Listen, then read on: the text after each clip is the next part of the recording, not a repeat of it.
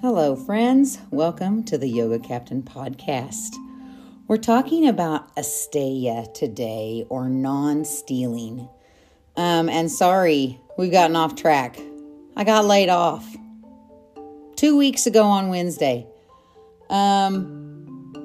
So I've been a little out of it. But here we are, me in full-time job search mode, and coming to you to talk about the yama of ASTEYA, or non-stealing. So I am referencing Deborah Adele's book, The Yamas and Niyamas.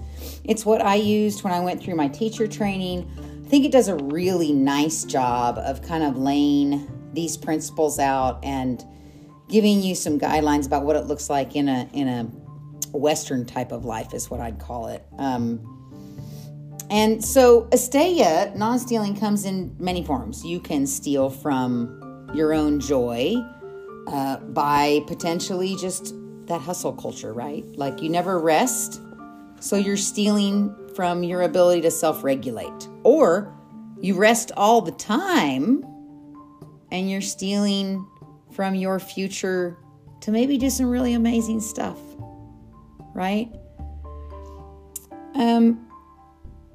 The point of this one is really to live in the present. You can steal from your present moment by focusing too much on the future or by dwelling too much on the past.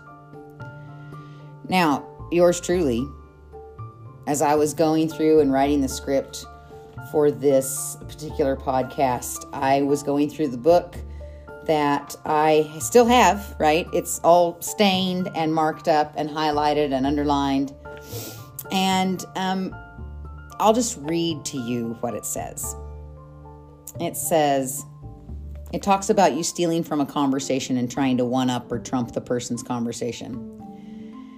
And it says, we do the same with other people's successes. We can even do it with death.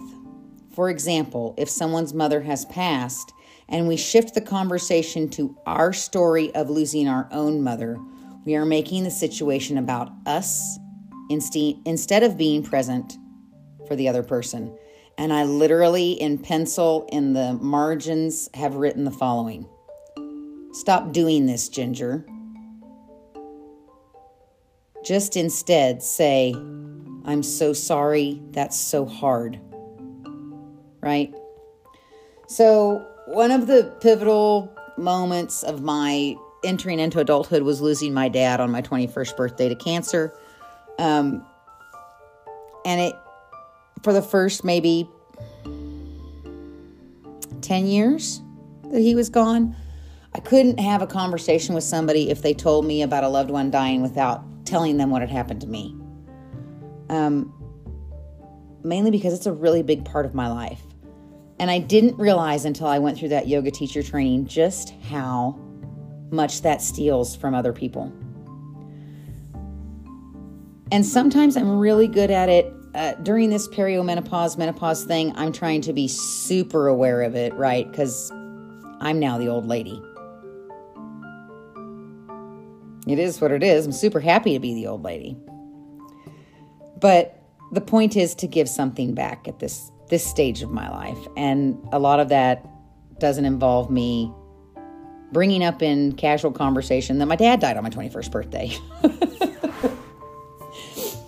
So in this non-stealing, she goes through several different things in the book. The one that sticks out the most to me, and the one that I find myself coming back to over and over and over, is stealing from the present moment by worrying about the future. And especially now that I am, looking for work, is what I'll call it. So what do you do? How do you steal from yourself or from others?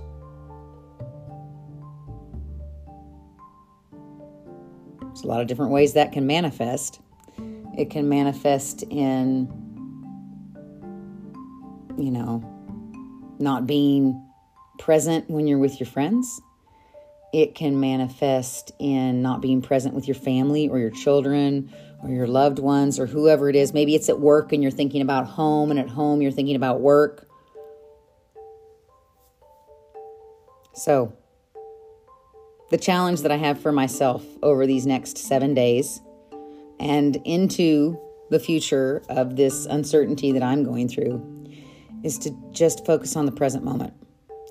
And a lot of that means that I have to take time when I'm feeling scattered to refocus. And y'all, at this point of my life with 2 teenage boys and looking for work and all of the things that are happening in our world, sometimes that's a few times a day. Not all of us have the luxury of being able to go somewhere and lay with our legs up the wall for 3 to 5 minutes when we feel like the world is caving in. But you have your breath. And as long as you have your breath, you can calm your nervous system back to the present moment so that you cannot steal from that present moment.